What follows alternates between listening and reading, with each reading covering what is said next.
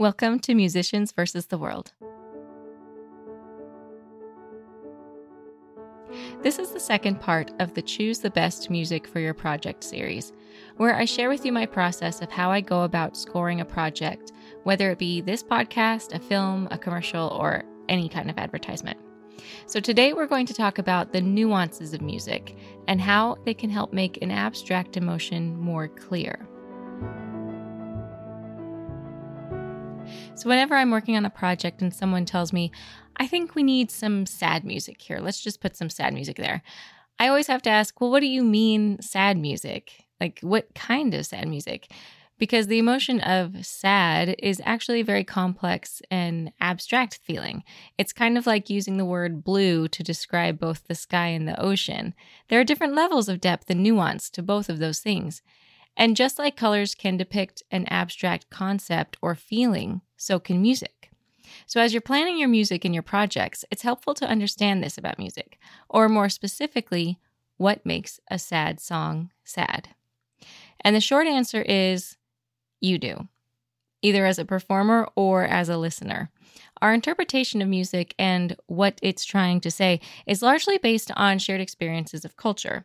And here's why. Here's an example. Let's start with tonality, right? So listen to these two chords.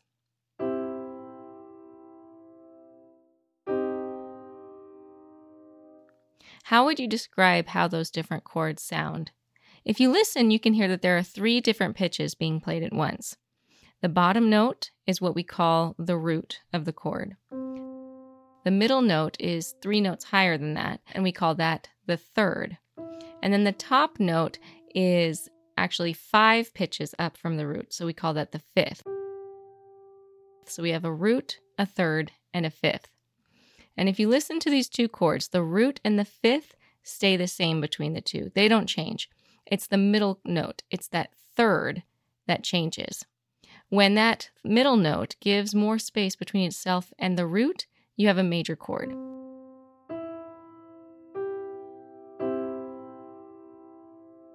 And when there's less space between the root and the third, then you have a minor chord.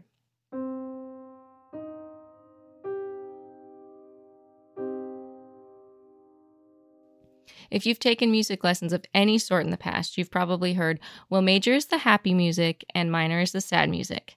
In fact, a lot of music books actually even teach this concept with a picture of a happy sun and a sad, gloomy rain cloud. How is that for cultural influence, right? But minor is not always sad.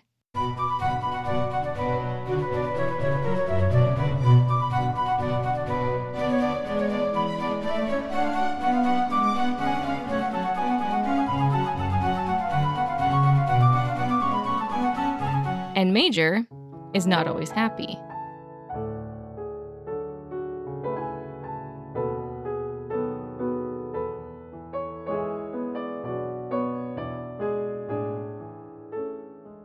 And a lot of times music can't even decide whether it wants to be major or minor.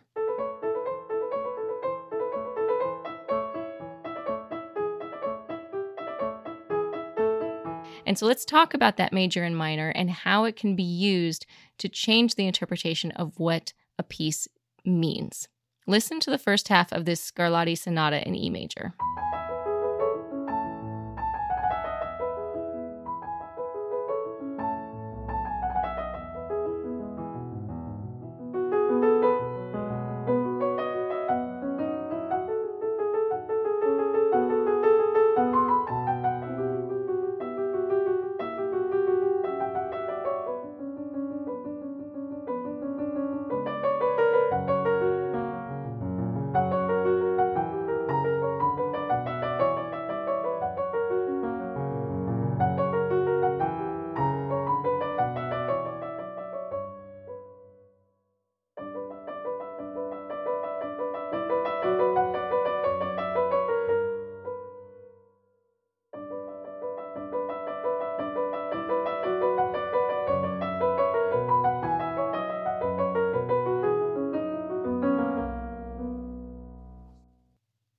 How would you describe the character of this piece?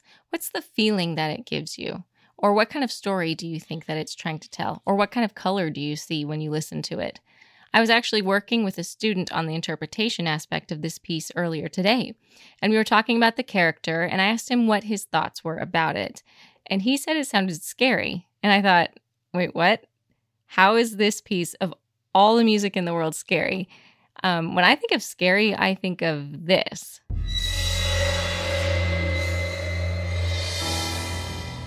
But this sonata is one of like the happiest dance-like pieces out there. And so I asked him to explain himself, and he said something I found really interesting. He said that it sounded like someone was throwing a party and forcing others to dance and wouldn't let them stop dancing, as if they were in purgatory. So on the surface, it sounds like an upbeat, happy song, but simmering just underneath is a little sense of malice. I think it's probably because even those pieces in major, Scarlatti adds some minor in there towards the second half. You can kind of hear it.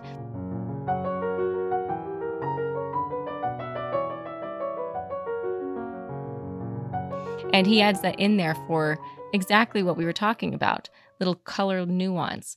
And it's a little nod to the Spanish guitar music that he was so strongly influenced by. So now that you know what to listen for, listen to it again and see if you can hear all of that, foreboding and menace that my student heard in it.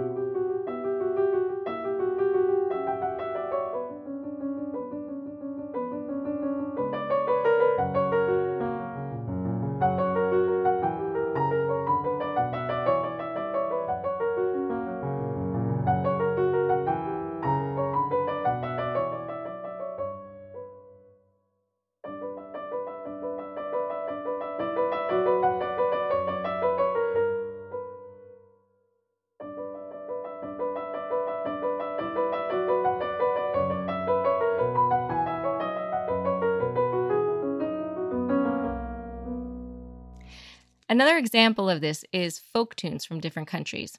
Let's take Greensleeves. It's an English folk tune that's been around for over 4 centuries. So culturally, it has a long and colorful history. And oh my goodness, there are a ton of videos and articles made about the myth behind its origins. So if you want to get sucked down a rabbit hole of interesting music history, go ahead and look that up. But with such a long history, its meaning has changed significantly over time, from being a somewhat salacious song to a popular dance, and now, at least in the US, it's a very famous and popular Christmas song. It's sometimes played in minor and sometimes in a different scale that's called Dorian that was used in a lot of old folk songs. So I played this for my husband, and I wanted to get his take on it, and I asked him what he thought about it. And I played it like this.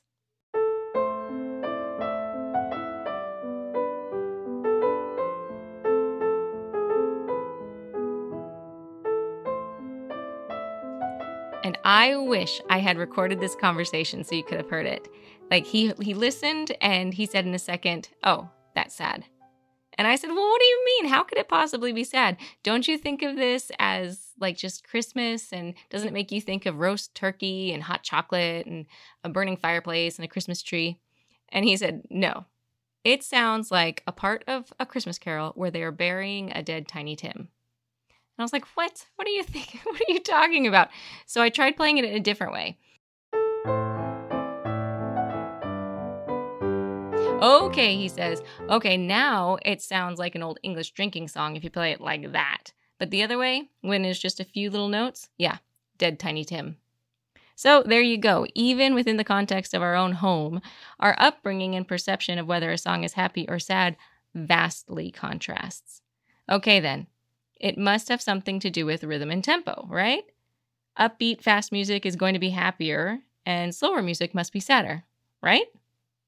Well, maybe, but sometimes fast music isn't happy.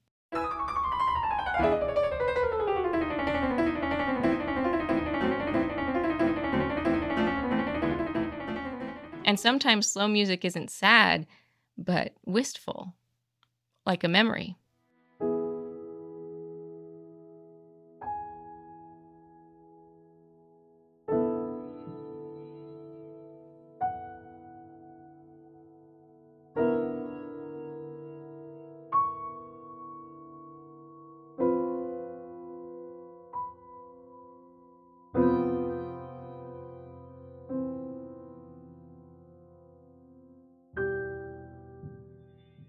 So how does music do this? And how do we use that to our advantage as creators and artists? Well, as it turns out, we learn how to interpret music starting at a very, very, very young age. In the Quarterly Journal of Music Teaching and Learning, J. Diane Anderson examines a few theories on cultural influences on music and musical influences on culture. And she quotes a number of papers by Bruno Nettel, where he describes many of the differences in musical construction across different cultures in the world. So these are like native populations of different cultures throughout the world. And he theorizes that our musical tastes are constructed when we are actually infants. So the lullabies that our mothers and our fathers sing to us as we are children prime the pump, if you will, to our sense of tonality and rhythmic patterns and what sounds happy or sad. And if you think about so many of the nursery rhymes that American children learn to sing, like Twinkle, Twinkle, Little Star, Mary Had a Little Lamb, Old MacDonald Had a Farm, Itsy Bitsy Spider, you'll see why, at least here in America, we are so connected to this major is happy, minor is sad idea. On the flip side of that, if your mother sings All the Pretty Little Horses to you in your crib as you're falling asleep,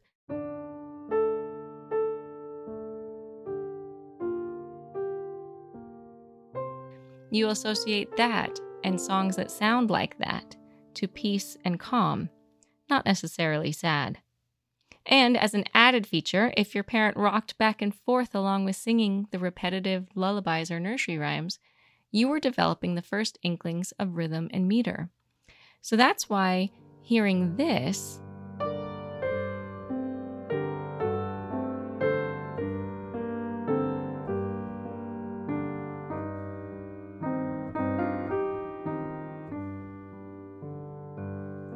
reminds you of the rocking of a boat or the rocking of a rocking chair. It goes back to the way you were rocked and sung to when you were a baby. And what's interesting about this is that the idea of musical repetition and meter and the sense of melody, now melodies are going to be different, but even having a melody and that it kind of drops down at the end. And all of those different aspects of music were found to be universal across all cultures. The nuance comes from tonality, major and minor, what sort of notes sound good together, and what sort of rhythms sound good together. That's what changes over cultures. And that's where so many of those musical stereotypes that we all know come from, are from these cultural influences and changes to the melodies and the harmonies and the specific parts of rhythm. So if you're working on a project or performing a piece, you can play up those small cultural differences to heighten emotion. If you have a different emotion attached to a certain tonality or a certain interval between notes, you're going to use that experience that you've had and you're going to play up that part. Maybe you linger on it a little bit longer in a way that no one else has done, or maybe you play it louder. Or maybe you play it more forcefully, depending on your own experiences to that sound. Or you can use music to create an actual picture in someone's mind. You can make music sound like rain.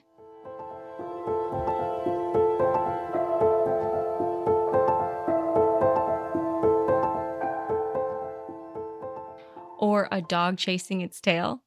Music can do all of these things auditorily because it brings back the memories that people associate with those sounds or with those rhythms or with the beating of a heart or with breathing even. See if you can hear the breath and see if you can hear what the heartbeat is doing as a breath comes in. Your heartbeat goes a little bit faster, and as your breath goes out, your heartbeat slows down a little bit.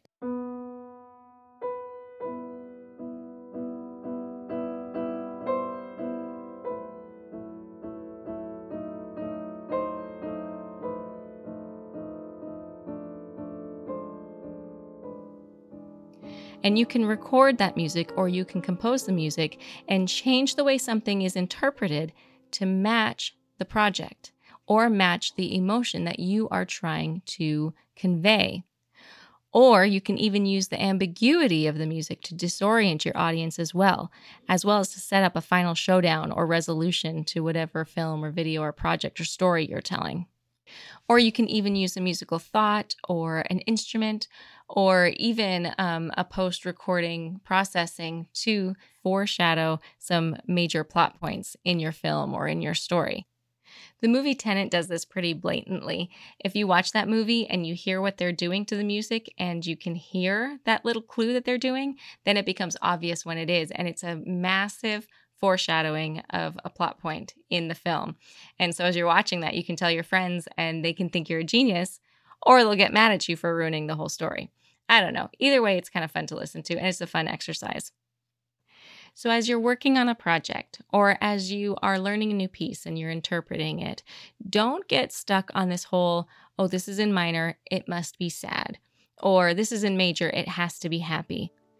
Think of it as a possibility to look a little deeper and to challenge your audience to confront some of those notions of music that have been ingrained in them from the very moment that they were born. And then, after you do that, since it's Mother's Day, give your mom a call and thank her for your excellent taste in music.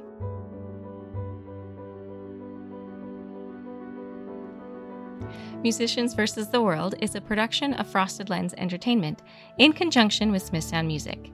You have heard a lot of music in our episode today, and just a few of the titles are Bach's Badinerie and Rimsky-Korsakov's Flight of the Bumblebee. And Neil Cross recorded those. You also heard Brahms' Intermezzo in A major, Mendelssohn's Venetian Boat Song, and Kabalevsky's The Clown, and quite a few more. I encourage you to go to frostedlens.com/musicians versus the world to see the whole list of music featured in today's episode. If you enjoyed today's podcast, please subscribe so you don't miss out on any future conversations. If there's a topic you'd like to discuss, please come and chat with us on Facebook, Twitter, or Instagram, or send us an email at info@frostedlens.com. Thanks so much, and happy Mother's Day to all the mothers out there.